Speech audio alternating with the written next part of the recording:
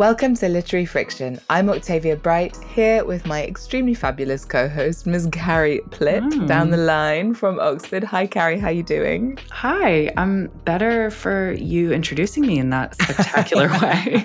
I'm good. I'm vibing with the world today, I have to say, and I'm happy to be here with you. That is an excellent way to feel. How are you? I am croaky.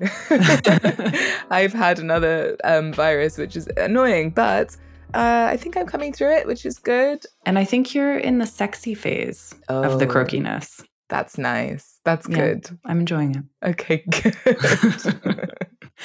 But before we get into it, let's get business out of the way. If you like, you can support us on Patreon by subscribing at patreon.com/litfriction. You will also get access to an extra minisode each month. There are now 23 waiting for you there. The most recent one is about sleep, which we really enjoyed talking about, and have the chance to suggest themes. That's right. And the sleep episode was suggested by our patron, Amy. Patrons, thank you as ever for your wonderful continued support. It is the reason we can continue making the show. So thank you, thank you, thank you. It is really so important for us, the Patreon. And I just want to say, if you want to give yourself a New Year's gift, just sidle on over to our Patreon page and sign up. That's a great It's not a big commitment, and we love our patrons. We do. So anyway, back to Minisode 35. Welcome and thanks for tuning in. The format for these minisodes between full shows is, for the next half hour or so, we'll first have an informal conversation about the topic in hand and anything else that might come up, and then recommend some cultural things that we've enjoyed lately. That's right. And our theme this month is heavily influenced by the time of year, because the winter months are full of different feast days and celebrations, and generally, at least in the Northern Hemisphere, a time where you just want to cocoon inside and feel warm and cozy and nurtured. So we thought we would talk about food and feasting in all kinds of literature. Yes. I like how you always think of our listeners in the Southern Hemisphere. It's very thoughtful of you. I would really enjoy to be with them right now. It's partly because I want to be in the Southern Hemisphere at most times. But yeah, shout out to all our Aussie friends and everybody else south of the equator. We love you. We do. Anyway, when I think about good food writing, I get excited actually because I think of it as one of the body genres. Do you know what I mean? Like, it's a kind of writing that can speak completely sort of directly to the body. Like, you know, goosebumps and hairs stand on end when you read a horror story, or good sex writing like arouses the body separately or like in tandem with the mind, right? But like I feel like the body genres are truly kind of alchemical experiences of reading, because your response is not just intellectual, it's not just located in the mind. And really good food writing makes you hungry. It makes your mouth water. It makes you salivate. Like, it really, really speaks to your body. And that is something I find exciting about it and like enriching about it. And I'm sure if I were more inclined towards cooking generally, then I would get a real kick out of immediately trying to make the dish that I've just read about. But unfortunately, my relationship to cooking is a work in progress, which we will get to later. So that's not actually something that I do. But, you know, my idealized version of myself reads about some divine feast and is like, okay, now I need to go and make some, you know, Korean stew because I've just read this incredible scene about it and all of that. But anyway, before we get to that, Carrie, let's start with fiction. Do you like reading about food in novels? I do. I love that idea of a body genre. And I think that's so right, but I hadn't really thought about it in that way. And I was thinking about that in the context of whether I like reading about food in novels, because my immediate response to that was yes.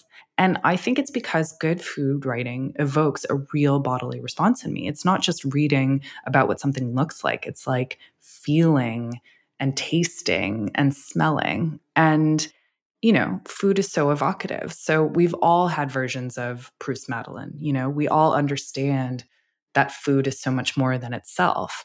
And also, I love food. So yes, I love when food is described in novels. And that can be, you know, good or bad food. So, you know, I think disgust is such a strong emotion. And that is something that so often authors have used when they're describing food. I'm thinking about like Miss Havisham's Rotting Table and Great Expectations, or for that matter, the Gruel and Oliver Twist. Yes. Dickens was great at gross out food.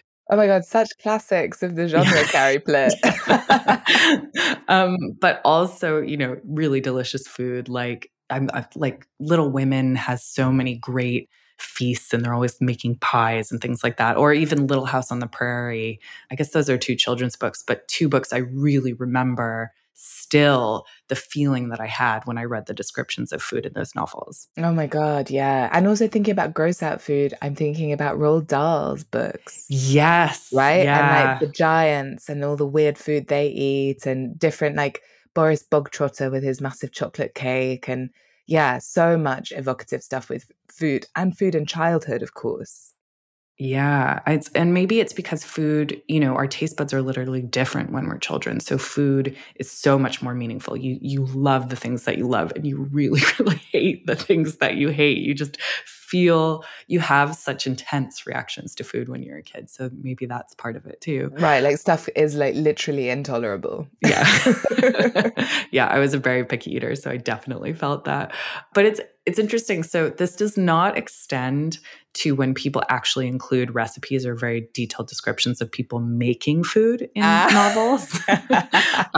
And probably because like you have implied, I'm not much of a cook myself. And I'll give you an example of this. This is why I was thinking of this. I just read Heartburn by Nora Ephron, which so many people I know, it's their favorite book. And I have to say, I was quite disappointed by it for a number of reasons, which maybe one day we'll talk about. Sick burn. I was. But one of the things that I didn't like about it was the protagonist of the novel is a cookbook author. And one of the kind of gimmicks that happens throughout is that she'll kind of pause and say, like, then I made my famous chicken recipe, and she'll kind of tell you about how she makes the chicken or how she makes the omelet or something. And I just completely zoned out during those points. I did not enjoy it at all. That makes me laugh so much. I have never read that book, so who knows? But I imagine I would feel very similar. I don't think you would enjoy it, I have to say. No, I mean, recipes are not exciting to me to read. They feel like they make me feel stressed, basically, because and bored, stressed and bored at the same time, which is quite interesting. And I think also when I come across recipes in books, it tends to tap into this, like, I don't know, this kind of wellspring of bad feeling because I know I'm never going to try making them, but I feel like I should. Yeah. So I get this kind of weird reaction to them, which I mean, this says a lot about my very personal psychological state. And I can totally see how if you are a real foodie and someone who gets a lot of pleasure and relaxation from cooking, then reading recipes must be so exciting and enlivening and like taps into your hobby and your what makes you feel capable and something that you do for pleasure, right? But when cooking feels like a chore or something that you're not very engaged with, it just feels quite stressful. And I feel like maybe again, it's easy if you actually genuinely don't care. And you can just be like, cool, that's something that other people do that I'm not interested in. So I can read about it with like a forensic interest, but it doesn't reflect on me. But I think for me, I straddle the boundary of that's not my hobby or my interest. So fine, you do you. But also, oh, that should be my interest. Oh God, yeah. You know? I'm so like you in that way. I'm like, I really should be someone who loves cooking elaborate meals. Right. Like I should be, because that's how you live well. Yes. And if you don't do that, then you're not living well. Or also I find recently a stick I beat myself with about it is like, I am a person who thinks a lot about the politics of things, and I try to make choices based around my personal kind of political sense of things. But food is an area where I can't reconcile that very easily for myself. Like I try to be mindful of waste, but also I am a convenience food person a lot of the time because I can't be asked to cook or I don't want to, and I get tangled up in the politics of feminism and cooking and some not very flexible, not very helpful ideas that I internalized when I was really young about at all costs not being a woman who ends up in the kitchen, and then it sends me into a spiral of kind of intellectual debate within myself and self-criticism. And then of course I'm hungry and it's late and I buy a sandwich.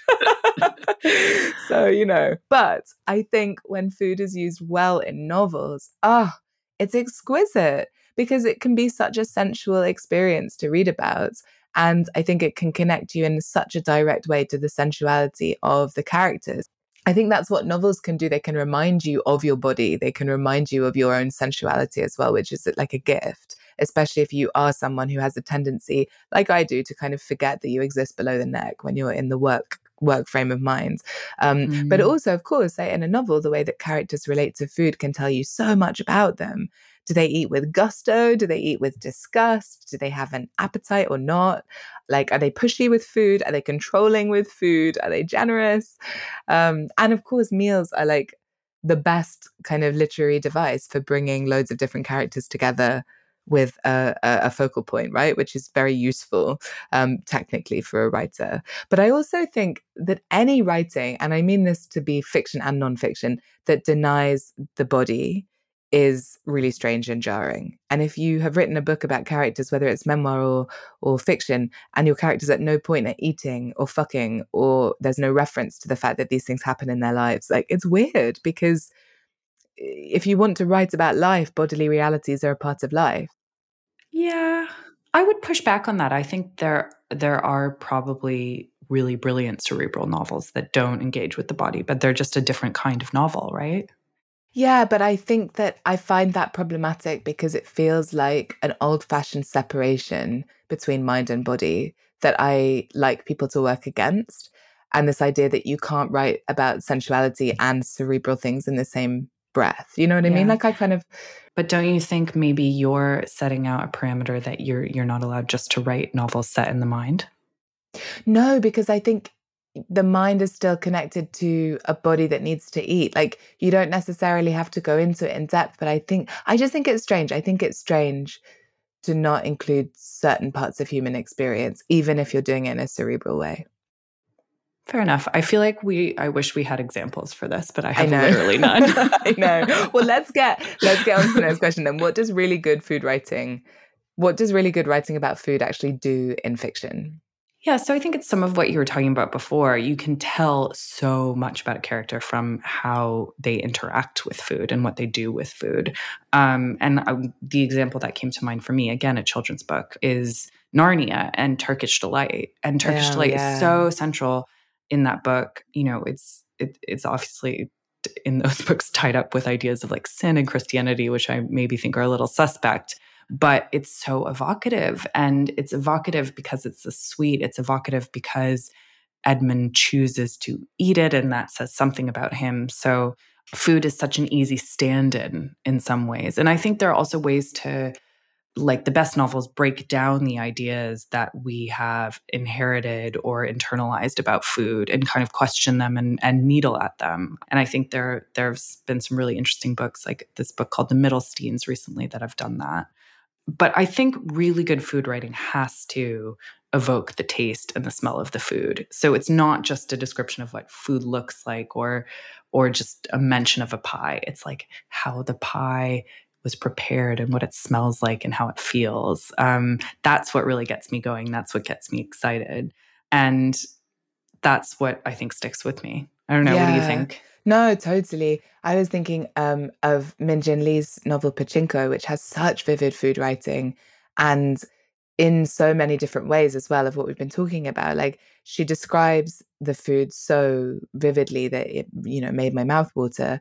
And she describes it with this kind of real precision, but it's also used as, a representation of wealth or the lack of it, or a generous gift, or someone's mean with it. And you really become aware in this novel of food as nurture, but also food as status at different points in the narrative, because this is a book that, spans several generations. It's about shifting social class, shifting status in lots of different ways. And of course, food as a commodity, but also actually as a marker of identity is like really, really bound up in all of that, bound up in a sense of family, bound up in a sense of belonging and in gender as well, which that book is also interrogating at every turn. So I think that's a really good example of a novel that uses food as like a cultural commentary, as well as a sensual element in the book that teaches you about the characters, but also teaches you about the world that she's describing, which is the setting is kind of the Korean Japanese relationship at a particular time in history.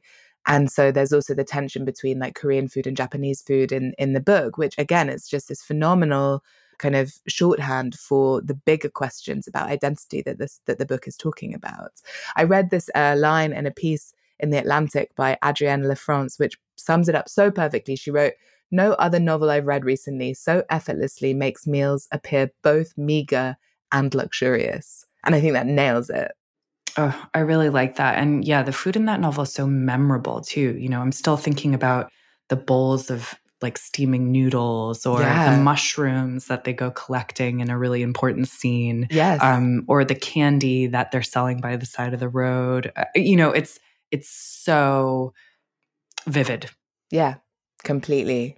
Can you think of any other examples from novels that you'd like, maybe food that you'd like to eat, or like scenes with food that you would like to be in? Yeah. Well, we're talking about feasts. And as you said, meals are brilliant ways to get people together and have an interesting scene in fiction, but also just to engage with all of these symbols that food can represent. And I feel like the text for this, the thing that immediately came to mind is A Christmas Carol by Charles Dickens. Yeah. Charles Dickens again, but it is. You love Dickens. I don't even love Dickens. That's the weirdest thing. But it's like, I think because his novels are so kind of nakedly about what they're about. And also that because they're trying to contain all of society. I mean, he was trying to write State of the Nation novels. Right. And so there are these big sprawling things. You can find an example of almost anything in a Dickens novel because they're trying to contain everything about the society that he was living in that day. Yeah. But anyway, yes, I do love A Christmas Carol, actually. And you have to think about the feast at the end of A Christmas Carol. And the food in this little novella is used so cleverly because we see how Scrooge's attitude towards food changes as the story goes on. You know, at the beginning, he goes home and he's eating this little block of cheese alone by himself, like taking small portions of it. But then, of course, he learns about the meaning of Christmas and family and being nice and all of that stuff. And he has the urchin buy the prize turkey to share with the Cratchits in the end. And would love to be there. Love a good turkey feast. Love Thanksgiving. Love Christmas, as our listeners will know. Just seems great. So yeah, I can't talk about that. Talk about meals and talk about food and literature and not talk about A Christmas Carol. And we were mentioning children's books, and a lot of my examples were there. So like Roald Dahl, you said, did you ever read the Redwall series by Brian Jakes? It's a fantasy series about these animals who live in a kingdom in this like abbey called Redwall Abbey, and they're constantly kind of fighting off intruders who are other animals. And they have these elaborate feasts with all of these like special pies and wines and candied chestnuts and things like that. And it's so evocative. I loved those scenes when I was reading them. That reminds me of The Wind in the Willows as well. There's a great scenes with the weasels collecting blackberries. "You ate it, didn't ya?" he says to one of them, greedy ones with them all around his mouth. And Toad of Toad Hall, I think, was really grotesque with food, wasn't he? I don't know. I never really read Wind in the Willows. I saw the movies. Were there movies? Those were the books that were read to me when I was a kid. So I can remember my dad doing all the accents. The books that were read to me when I was a kid were the Little House on the Prairie books, which again had so much food in them. And the thing that I remember the most is there's a scene when I can't remember which book it is, but they're living on a prairie or like by a lake somewhere in a cabin. And it snows, and they make maple syrup candy by taking the maple syrup and laying it out on the snow, and it kind of freezes and turns into a candy that you can eat. Wow. And I forever tried to replicate that as a kid in the snow, and it never worked. So who knows? Such an adorable picture of young Carrie just pouring gallons of maple syrup onto the snow. Like, wait, what? I tried so hard, but it kind of just like melted into the snow always. I'm not sure if they had particularly cold snow or particularly gloopy maple syrup or something. I don't know. Babe, I hate to break it to you, but I think maybe she made it up. No. Poetic license. No way. And, Harry Potter, she who shall not be named, was the author of these series. But I love the feasts in those books. They're great. And how it changes through the year and how it kind of magically appears on the table. a wonderful vision that I had always thought that would be wonderful. And then to bring it back to, serious adult literature, I've talked about this novel a lot, and it isn't a meal, but Giovanni's Room by James Baldwin has an incredible scene of the two men eating cherries, walking down the street, throwing the pits at each other. And I just love that. I think it's partially because I just love eating cherries out of a bag. Nothing excites me more than cherry season and kind of spitting the pits out. And he captures that so vividly. But also, that's a novel set in Paris, and you feel the kind of French food along the margins in a really exciting way. So those are my examples. What are yours? Yeah, cherries out of a bag are a really special thing. My first one is Milk Fed, which is a novel I've recommended on the show before by Melissa Broder, and it is one of the most powerfully food-driven books I've ever read, and I think about it still often. And I think it's partly because Broder is such a phenomenal writer of appetite. Like, her books are always about appetite of some kind or another. And she writes sensuality and sex incredibly well. So it's not surprising that she's a brilliant writer of food, really, because these things are so connected. But I would say, like, FYI, if you have struggled with disordered eating, then this book might be a bit triggering, and this description of it might be a bit triggering. So just to be a little careful, because the narrator, Rachel, she's Jewish, but she's kind of lapsed, and she is someone who has a very profoundly disordered relationship to food. She has an eating disorder, and she's kind of all about restriction and all of those things. And then the catalyst for her kind of working through some of this, or reassessing it, I suppose, is that she meets this very beautiful, big Orthodox Jewish woman called Miriam, who works at her local frozen yogurt shop. And Miriam's appetites are free. And she's free in her faith. She's free in her sexual appetites. She's free in her food appetites. And she like wants to feed Rachel all these delicious frozen yogurts and ice cream sundaes and everything. And Rachel, who keeps herself so tightly controlled, finds herself feeling overwhelming desire for Miriam. And the kind of relationship between these two women is what the book is really about, and their sexual relationship. But also the more complicated subtexts are about faith and religion and what we allow ourselves and what we deny ourselves. So food becomes this really tight and powerful metaphor for freedom and control. And it's also a book that explores the complete mad tyranny of diet culture and conventional heteronormative beauty standards. But I think there's also this really powerful strand that uses food as a metaphor for the kind of, I guess, spiritual satiety, right? Like, there's this really deep question at the heart of this book, which is about how do you sate your spiritual hunger? How do you navigate spiritual hunger, as well as sexual hunger, as well as your very real physical hunger? And what does spiritual hunger mean in a culture that is largely secular, or when you have a complicated relationship to God or no relationship to God whatsoever, but you still have this hunger inside you, which is essentially a hunger for answers of the spiritual variety. So yeah, it's a really brilliant, brilliant novel. Not an easy read, complicated read sometimes, very sexy read at other times. But also the whole time I was reading it, I kept thinking, I just want to go and eat a giant ice cream sundae with Miriam and Rachel. Like, that's what I want to do. The other one that came to mind very quickly was Crudo by Olivia Lang, which I just remember as being full of really delicious Italian meals, eaten, kissed by Italian sunshine. And there is not a day in my life when I would not love to be eating delicious Italian meals kissed by Italian sunshine. And I think that is also partly to do with my reluctance to cook, because in Italy, you can eat so well without cooking a damn thing. Like 3 ingredients, that's all you need. There's something a little over the top in Crudo that's a little bit disgusting. Yeah, I think she plays yeah. with that, which is interesting too, you know? Yeah, totally. And the other one that I actually have to just slide in at the end with is Like Water for Chocolate by Laura Esquivel, which I read in Spanish literally 100 years ago. But I will never forget. So the main character, Tita, has to take care of her mother instead of falling in love. She has to forego her own kind of romantic and sexual life in order to take care of her mother. So the only time she can freely express herself is when she's cooking. And her recipes become basically like spells. And it is this magical realism in this novel. And it's in these moments of cooking, the food that she makes and the recipes that she conjures, where magical realism comes to light in actually a profoundly powerful and relatable way, because recipes are like spells. And as someone who is not a good cook, when I watch people who can cook well, I feel like I'm watching a witch or a magician, you know, like they are creating something divine out of things that I don't even know how you make a plum into a plum sauce for a piece of duck, right? Like that blows my tiny brain. So, Totally. and I think food is transformative. It is a kind of transmogrification. Anyway, in this novel, Good there is word. this thanks, babe.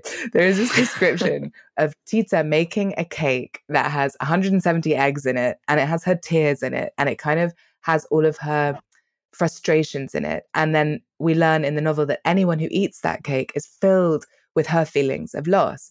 And that to me is not magical realism. That is truth. Like I have eaten food that served as an emotional channel for the person who cooked it. And I have felt filled up with their feelings, whether those are feelings of love or feelings of anger or feelings of like distress. And I think that is something that's very powerful about how food can serve as a conduit between human beings. And Mm. of course, fiction can really dig into that in a beautiful way, especially fiction that's not tied to realism, actually. And of course, because our hunger and our appetites is so tied to our feelings. Those things are Completely. so, when I'm stressed, I can't eat. Or sometimes when I'm stressed, all I want to do is eat. Like when I'm feeling loved and safe, I have a very different relationship with food than when I'm feeling angry or sad. And it can make you feel those things too. I mean, it's incredibly evocative experience.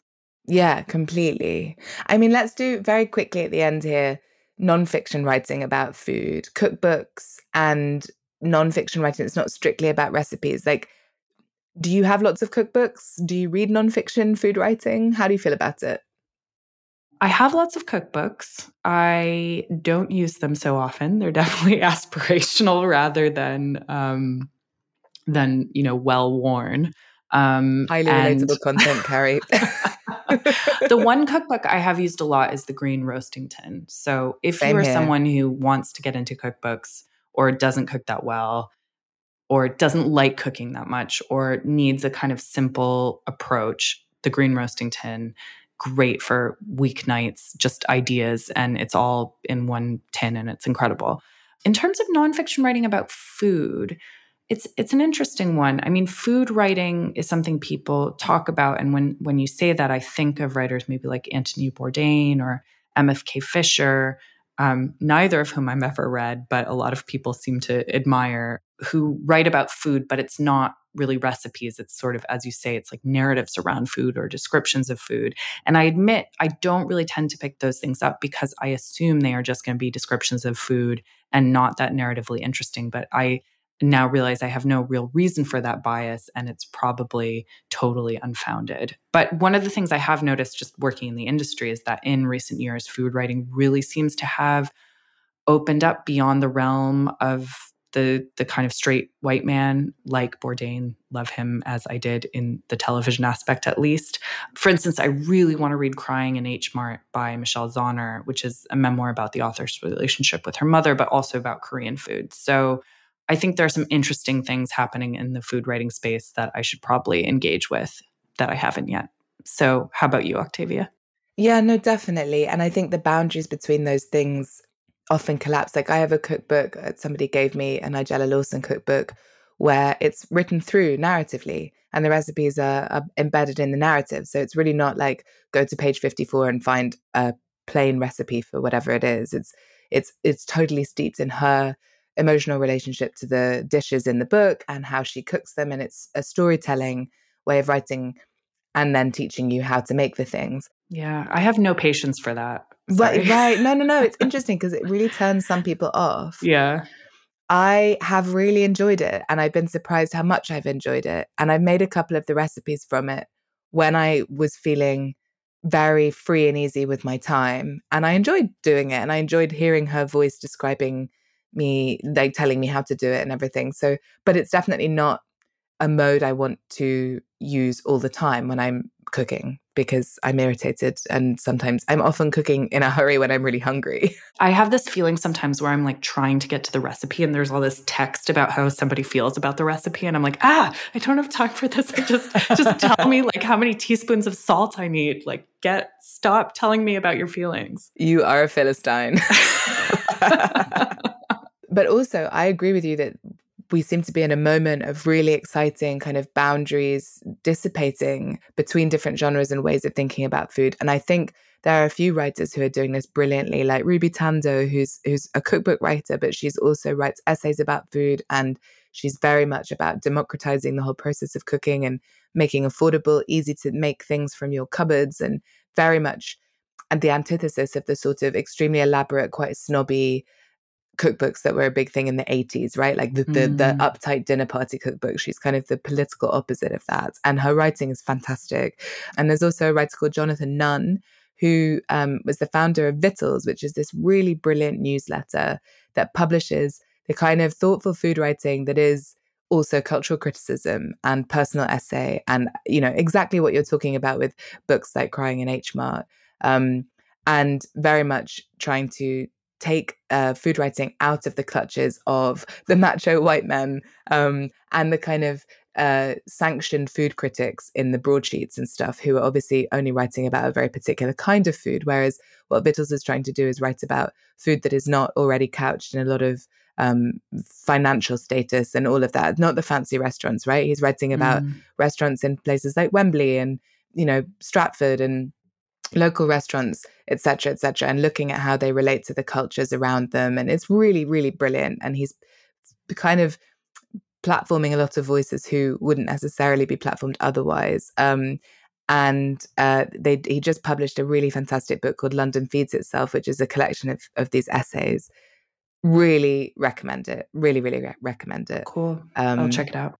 Yeah. And the last thing I wanted to shout out actually is a book that has made me recontextualize my relationship to cooking a bit, which is Rebecca May Johnson's book, Small Fires, An Epic in the Kitchen, which is really creative and clever and intellectual and also very bodily. And she kind of gets into this complicated tension between like gender and cooking, everything that symbolizes. But she also, and the thing that I found the most powerful, she argues really that time spent cooking is time spent thinking and perceiving with the body. And that I'm interested in. I haven't finished it yet, but it's got me by the ghoulies in a good way. So yeah, I'm excited for that. Yeah, and maybe it can deprogram some of those ideas about women in the kitchen as well. Absolutely. It's very much what she's trying to do, I think. And I'm excited by that because there are certain tenets of old-fashioned feminism that don't serve us any longer at all and should be let go of, I think. So yeah, I'm into that. Awesome. Well, good Rex. Wrapped it all up. We will be back in a minute to give you our cultural recommendations.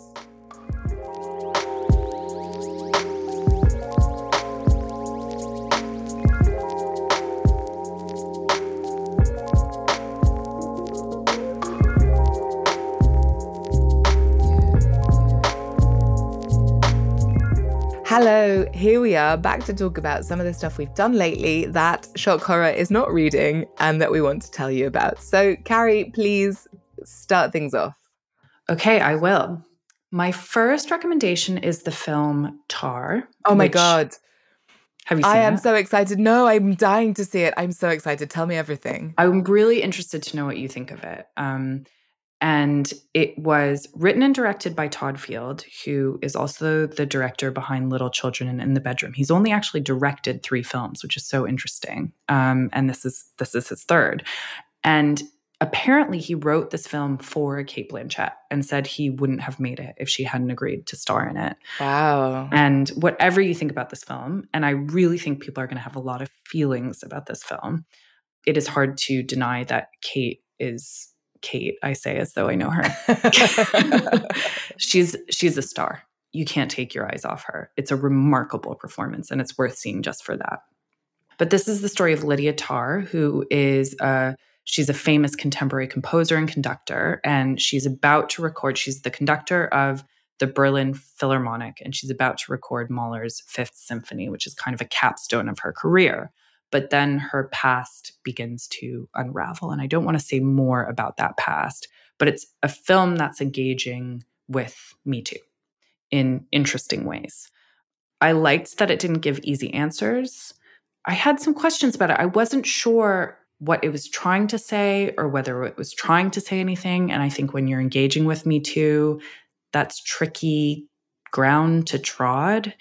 I thought it was too long. I wasn't sure about the ending. So I really want to have a lot of conversations with people about this film. But I think it's worth seeing for a number of reasons, not least because it looks and more importantly, sounds fantastic and beautiful. And it's a film, it's so invested in classical music and the beauty of live performance. And, you know, I was riveted during these performances of various famous pieces of music during this film. It pays so much attention to what is beautiful about hearing music. And I mentioned Cate Blanchett already, but she is just otherworldly. And there's something I was trying to think about, like, what is it about her? And I think it's this weird combination of her acting being quite mannered, but it also feels incredibly authentic. And I think that's such a hard combination to pull off. So so I'd really love to hear what you think of Tar when you see it, and I do recommend going and seeing it. I've been very excited to see it ever since I saw the adverts, and also interestingly was like, I bet this is going to be a complicated one. Yes, it is. It really is. What's your first recommendation? Mine is a program so this was a show that John and I like had to restrain ourselves from binging, and I'm so pleased we did, because it was worth watching an episode, you know, with some days in between. It's on BBC iPlayer at the moment. It's called Tokyo Vice, and it is so good. I cannot tell you how good it is. It's like, it's got everything. It's got like complicated romance. It's got gangsters. It's got big cultural stories. It's got fight scenes. It's also got heart. Like, it's just great. So it's based on a true story. It's about this guy called Jake Adelstein, who's played by Ansel Elgort, who is an American who moved to Tokyo in the 1990s and tried to become a reporter at the main newspaper in Japan at the time, where no white people had ever been reporters. And so he like learns fluent Japanese and he gets this job against all the odds. And basically he's kind of this quite arrogant young American. And I think it could do more with the tension between that, you know, like it maybe isn't quite as critical as I would like it to be of that kind of arrogant American attitude. But he basically gets into wanting to tell real news stories, and the culture is not to do that. The culture is to be very reserved in the reporting of news, and certainly not to write about the Yakuza, who are the gangsters who at that time had an enormous amount of control. And of course, he gets embroiled in this big Yakuza plot. And that introduces us to the character Sato, who, if you watch it, Sato is like the coolest guy I have ever seen on screen. And his character arc is like wonderful. And it's not particularly original. It's, you know, this is a program that is dealing in tropes big time. And there's this slightly sort of beautiful and damned woman who works as a hostess in a bar. But it's really great. It's beautifully shot. The light, it plays a lot with kind of reds and blues and the neon lights of Tokyo at night. But also because it's set in a time before smartphones and internet and stuff, there's just constant tension. Because like if you didn't turn up to a meeting with someone, you couldn't tell them you weren't coming, right? Or like if someone's disappeared, like it just really made me think about that. It made me think about how high the stakes were before we could just find information at our fingertips immediately. And actually, you know, those like adverts that tell you to turn your phone off in the cinema that are always like, don't let a mobile phone ruin your story or something. And it's a cute little joke, but actually it's very accurate when it comes to drama, I think. So I really enjoyed being in this, you know, it's a real period piece, and I really enjoyed being in that world. And there's going to be another series, and I'm already excited by it. It's also got Ken Watanabe in it, who's a phenomenal actor. He does some of the best eyebrow acting I've ever seen. But yeah, it's fantastic, and I recommend everybody watch it. What's next for you? My other recommendation is Six, the musical. Oh my God. Which I saw a touring production of when I was in Boston recently, but it's currently on Broadway. It's currently on the West End. And I think there are other touring productions all over the world. So there are ways to see it, even if you're not in London or New York. So Six is the story of the six wives of King Henry VIII. And it's styled as a kind of singing competition. So there are only really six cast members. And the idea is they're all competing against each other, singing their songs about how it was the worst for them with Henry. And all of the queens are also styled after a different pop singer. So Catherine of Aragon is kind of like Beyonce. Jane Seymour is kind of like Adele, et cetera, et cetera, et cetera. And I have to admit, when I heard that setup, I was pretty skeptical. I'm a musical theater purist. It felt a little bit gimmicky to me, but I just enjoyed the show so much. It's incredibly fun. It's witty. The music is catchy. And it genuinely questions how we tell history, who gets to tell history, how we think about women in history and their roles in history without, being a moralizing lesson. And I just loved and it's only 90 minutes long. It might only even be 80 minutes long. There's no intermission, which is incredible. So it's just a wonderful little confection of a show.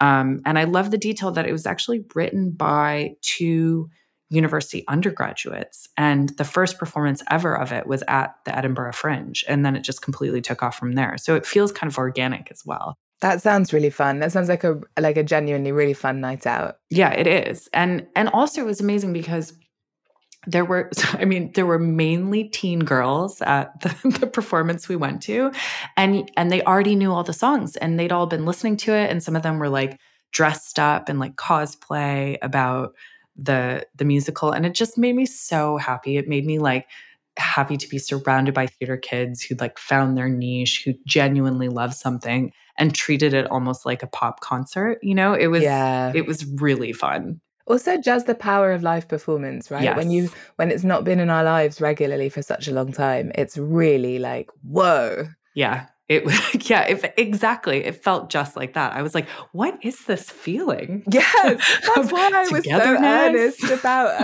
about My Neighbor Totoro, the last show. Understand it. Yeah. What's your last recommendation? Well, mine is another television program, actually, which is one I know that you love already, which is the second series of White Lotus. Oh, yeah, baby.